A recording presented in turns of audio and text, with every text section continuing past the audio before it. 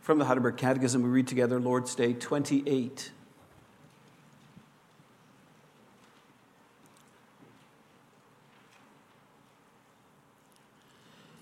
How does the Lord's Supper signify and seal to you that you share in Christ's one sacrifice on the cross and in all his gifts?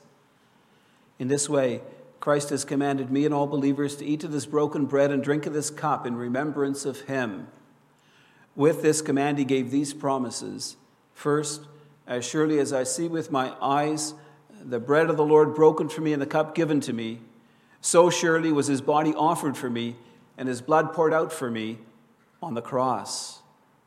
Second, as surely as I receive from the hand of the minister and taste with my mouth the bread and cup of the Lord, as sure signs of Christ's body and blood, so surely does he himself nourish and refresh my soul to eternal life with his crucified body and shed blood. What does it mean to eat the crucified body of Christ and to drink his shed blood? First, to accept with the believing heart all the suffering and death of Christ, and so receive forgiveness of sins and life eternal. Second, to be united more and more to his sacred body through the Holy Spirit who lives both in Christ and in us. Therefore, although Christ is in heaven and we are on earth, yet we are flesh of his flesh and bone of his bones, and we forever live and are governed by one Spirit, as the members of our body are by one soul. Where is Christ's promise that he will nourish and refresh believers with his body and blood, as surely as they eat of this broken bread and drink of this cup? In the institution of the Lord's Supper, the Lord Jesus, on the night when he was betrayed, took bread, and when he had given thanks, he broke it and said, "This is my body, which is for you. Do this in remembrance of me." In the same way also he took the cup after supper, saying, "This cup is a new covenant in my blood. Do this as often as you drink it in remembrance of me. For as often as you eat this bread and drink the cup, you proclaim the Lord's death until he comes."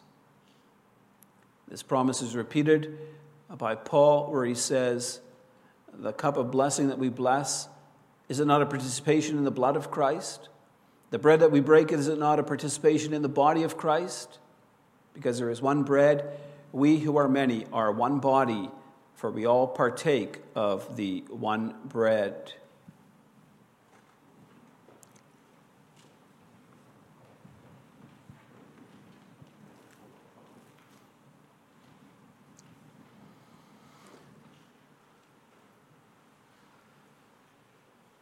Beloved congregation of our Lord Jesus Christ, hospitality is an important virtue. It was very important in the ancient Near East.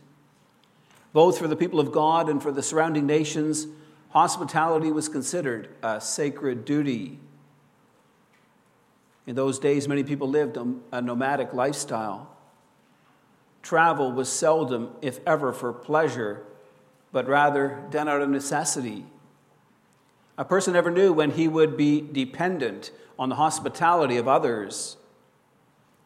And thus people provided bountifully for those who were traveling. A traveling stranger had a right to expect hospitable treatment. The host would provide a roof over his head, protection from danger, and food.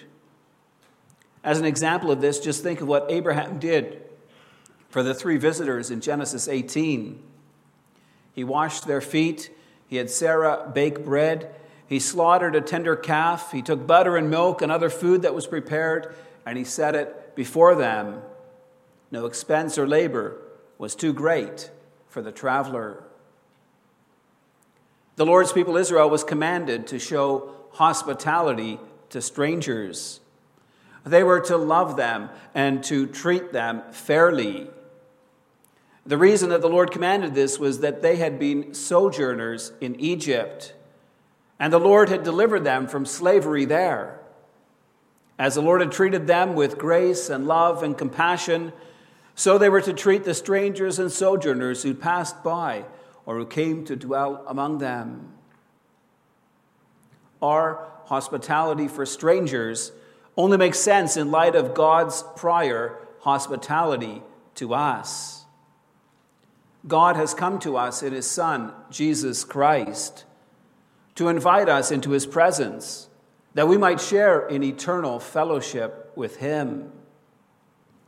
Hospitality is a metaphor for the love of God. For it's when we were estranged from God that he came to grant us his grace. It's while we were still sinners that Christ came to die for us. It's when we were still his enemies that God sent his Son, that we might be reconciled to him through Christ's death. Hospitality is normally shown by sharing food, by sitting down to a meal together. Eating together breaks down barriers. It allows one to share fellowship. It's around the table that close bonds of friendship are developed. The Lord our God knows that. That's why he instituted feasts for his people, at which they could remember his boundless mercy and share in communion with him. In the Old Covenant, God instituted the Passover as a feast commemorating how he delivered them from slavery in Egypt. In the New Covenant, Christ instituted the Lord's Supper as a feast celebrating our rescue from sin and death. As we look forward to the future, we wait with eager expectation the marriage feast of the Lamb, which Christ has promised to all who believe in him.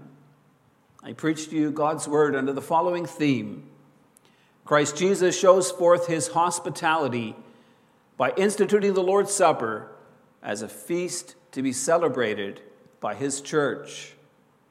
We'll see that it is a meal of remembrance, a meal of communion, and a meal of expectation.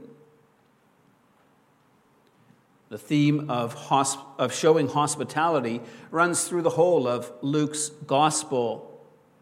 In it, the place of the stranger, as well as outcasts like tax collectors and sinners, feature prominently. The Jewish leaders did not properly show hospitality to strangers. They despised anyone who did not keep the law according to their high standards. They would not even talk to the Samaritans. And they roundly criticized Jesus for having fellowship with tax collectors and sinners. Luke weaves much of his gospel around occasions of fellowship at festal meals. After Jesus called Levi the tax collector to be his disciple, Levi held a great feast for Jesus at his house. When Jesus called Zacchaeus out of the sycamore tree, he hurried and came down and received him joyfully. Jesus' willingness to share a festal meal with these sinners is symbolic. Jesus' association with tax collectors and sinners shows that God's hospitality is now even more extravagant than ever before. Those who always knew themselves to be on the outside are invited in to share in fellowship with Christ and through him with God. In Jesus, God reaches out to the strangers and the outcasts, and he invites them into fellowship with him. This becomes even more explicit in some of the parables that Jesus told. Think of the parable of the Great Supper recorded in Luke 14, the verses 15 and following. Jesus spoke of a certain man who gave a great banquet and invited many to attend. But most of the invited guests made excuses for not coming.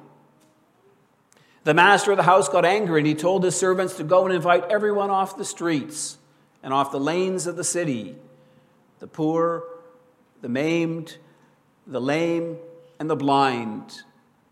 He sent forth a servant again to the highways and the hedges to compel people to come in.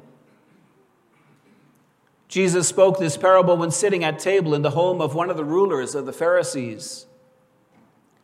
The parable is a prophecy of the extension of the gospel to those whom the Pharisees deemed were unworthy. The Pharisees looked down on those Jews who didn't keep the laws of purity. They despised the Gentiles because they deemed them to be unclean. Yet Jesus explains how God desires to show his mercy and grace to the outcasts and strangers, that they might enter into fellowship with him. You see, beloved, the point is that we are all undeserving. We are not worthy to partake in communion, in fellowship with our God. On the contrary, Paul says in Ephesians 2 that by nature we were children of wrath, dead in our trespasses and sins. In Romans 5, verses 8 to 10, he makes it clear that it was while we were still sinners, while we were God's enemies, that Christ reconciled us to God. God's hospitality towards us does not depend on our own worthiness. We merit nothing. Instead, God's willingness to share in communion with him is based on his grace and mercy and love. For God to show this hospitality towards us was very costly. It didn't just cost him a bit of food or a spare bed or an evening of his time. It cost him much more than that. You see, beloved, we alienated ourselves from God. By our sins, we broke communion. We cut ourselves off from God and fellowship with him.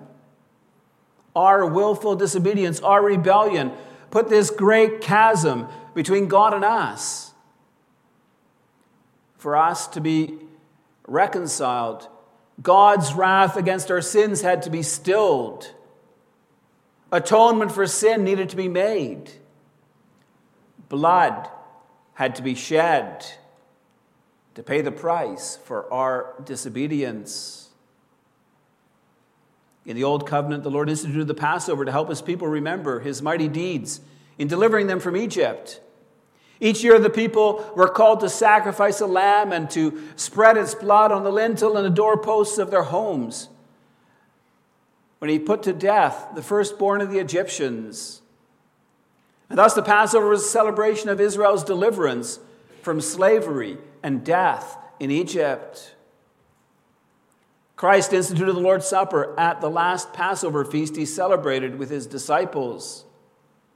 This is fitting, for Christ has fulfilled the Passover feast.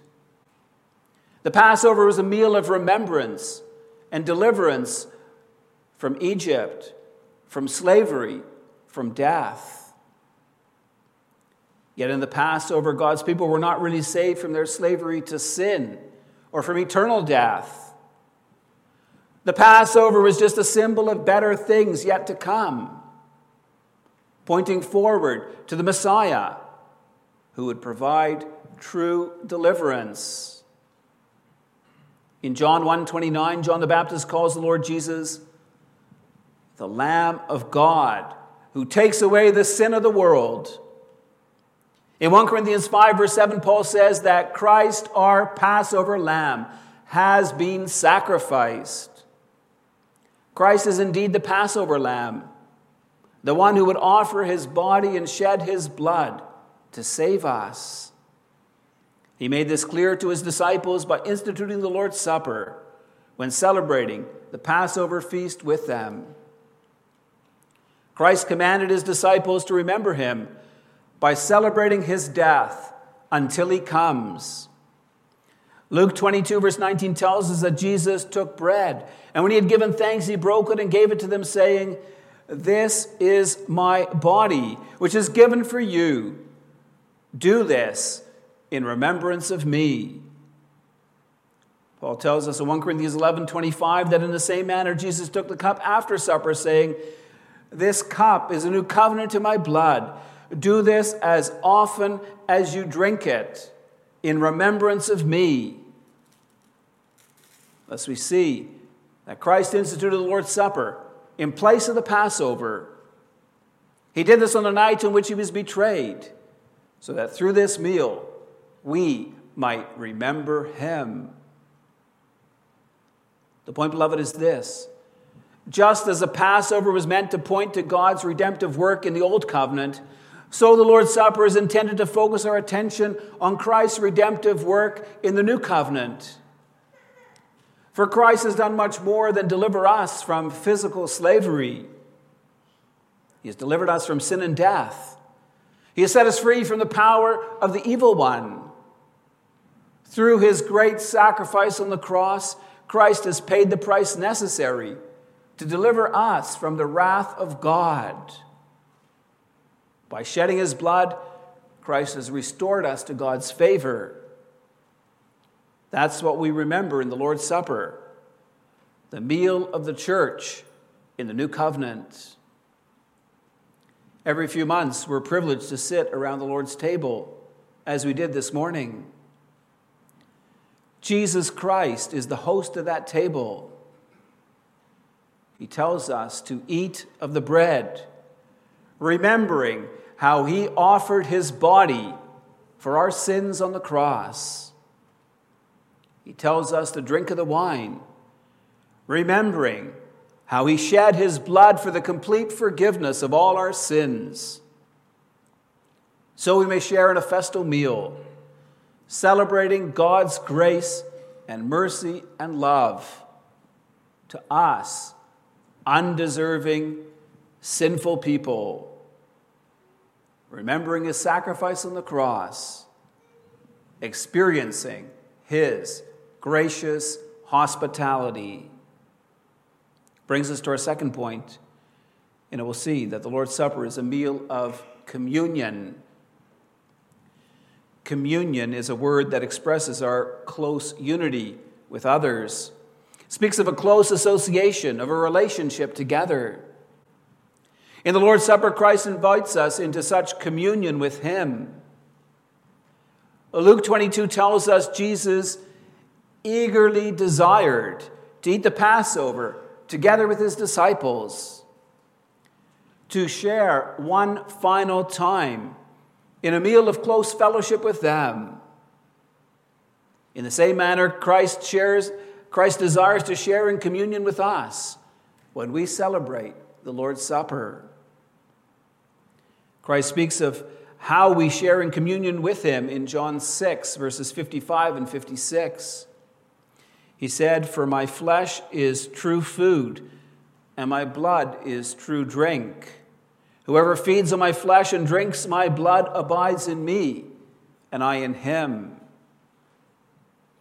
Christ here speaks of how a participation in his body and blood causes us to be united with him. It's not the outward eating and drinking that causes this.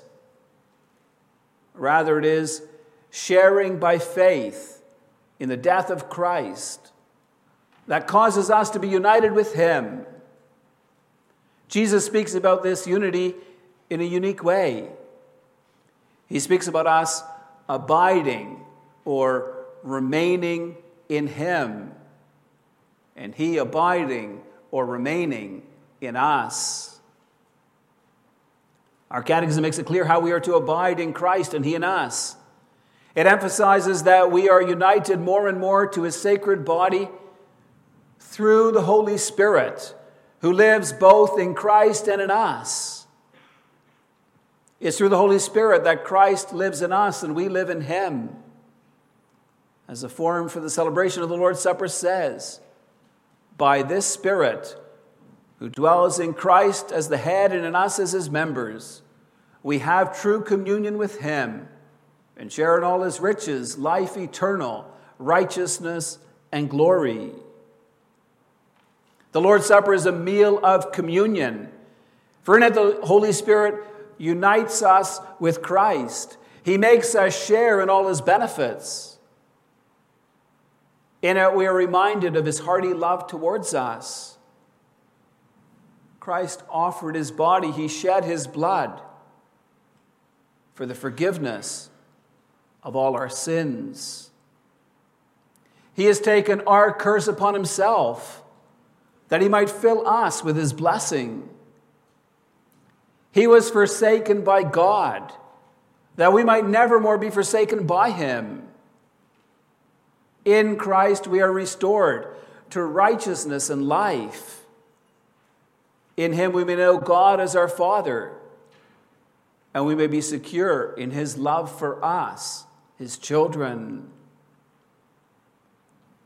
Because of our unity with Christ our head, we're also bound together as members of his body. We all eat of the one bread and so share in the life that only Christ can give us. We all drink of the one cup and so share in the joy that only Christ can give us. The Lord's Supper is a meal of communion, for in it the Holy Spirit also unites us with one another. Through our Savior Jesus Christ, we are brothers and sisters of each other. It's not our ethnic background, our family relationships, or economic ties that bind us together. It's our common relationship of belonging to Christ that draws us together in communion with one another. As Paul says in Galatians 3:28, there is neither Jew nor Greek, there is neither slave nor free, and there is no male and female, for you are all one in Christ Jesus. It's our unity of faith in Christ that binds us together. In the early Christian church, the believers all with one accord met in worship, shared what they had with one another, and broke bread together. Their unity with Christ was expressed in the sharing of food with one another from home to home. Hospitality is normally expressed by sharing food, by sitting down to a meal together. For eating together breaks down barriers. It allows us to share fellowship. It's around the table that close bonds of friendship are developed.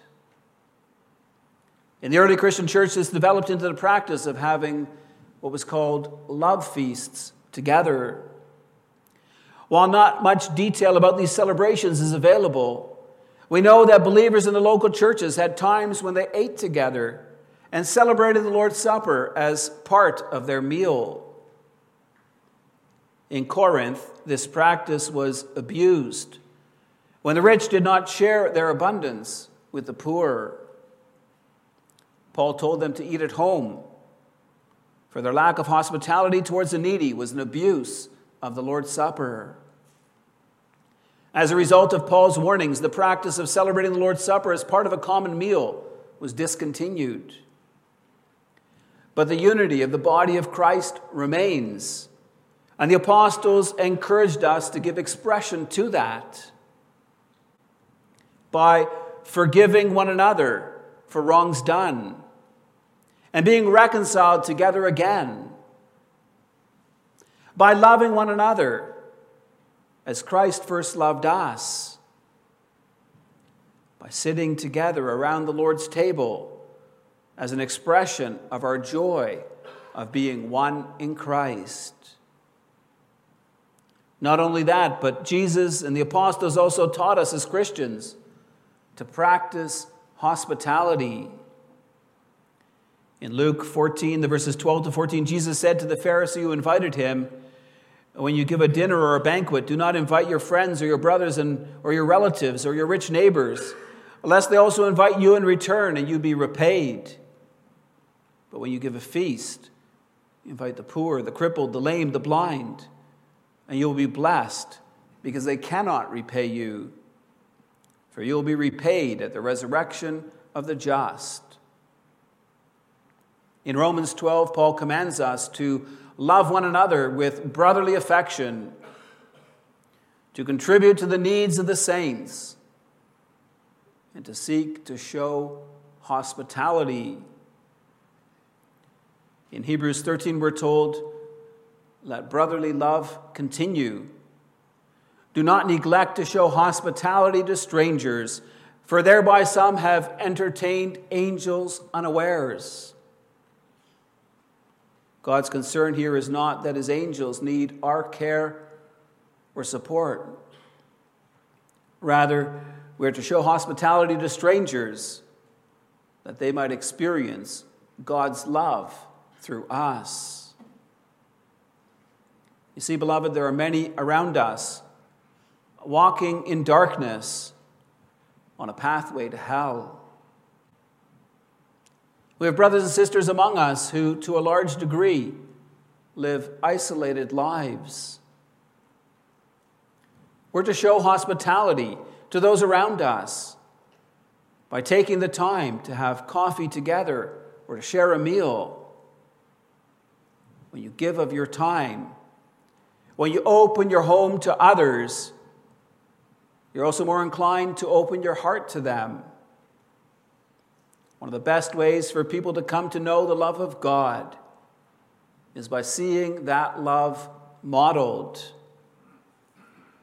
We model Christ's love when we welcome others, when we receive them into fellowship. For us as Christians, we get a special taste of God's love in Jesus Christ when we celebrate communion in the Lord's Supper. There we experience Christ's hospitality to us. We're given a memorial portion of his body and blood that we might share in the blessings of redemption. When we eat and drink together, we also deepen our communion as brothers and sisters in the faith.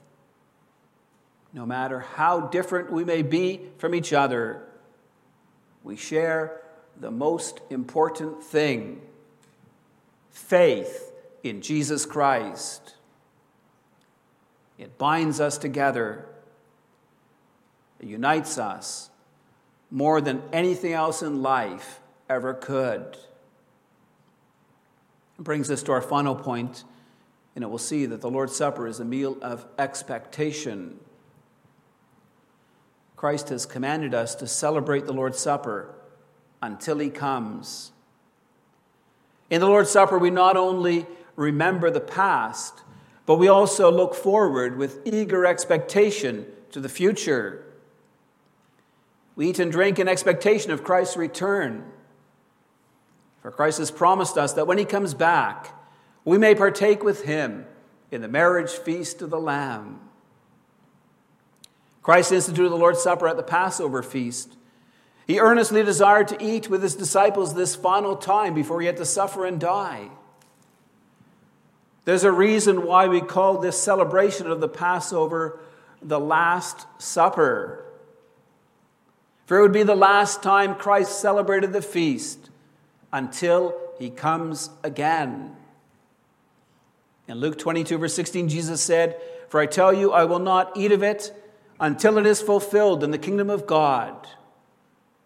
Christ also told them, saying, "From now on, I will not drink of the fruit of the vine until the kingdom of God comes." In the Lord's Supper, we look forward to the marriage feast of the Lamb, when Christ will drink the wine new with us in the kingdom of his Father. We may look forward to the time when we'll all be dressed in white robes, cleansed of all sin, of all impurity.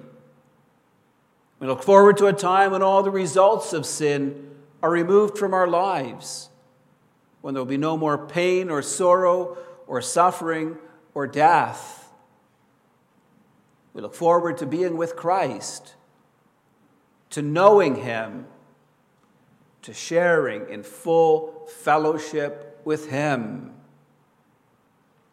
We will celebrate this feast not just with Christ, but also with all those who are his, with an innumerable multitude of angels, with all the saints cleansed in the blood of Christ, with people from all tribes and nations and languages, all together sharing in the joy of our Savior, all rejoicing and giving glory to God for the redemption obtained by the Lamb, all joined together with heart and mind in perfect unity in Christ our Lord and King. Yes, beloved, the Lord's Supper speaks to us of God's loving hospitality towards us, of his grace and mercy and love in Jesus Christ, of how in Christ we're allowed to partake in communion with God again. The Lord's Supper is also a call to live together in unity, to show love by practicing hospitality to strangers, to outcasts, to those who least deserve it. We're called to image God and his Son, Jesus Christ, to love each other as Christ first loved us, to forgive one another as God in Christ forgave us, to share in communion together as God has allowed us to share in communion with him. May our celebrations of the Lord's Supper continue to strengthen our bonds, both with God and with our neighbor. Amen.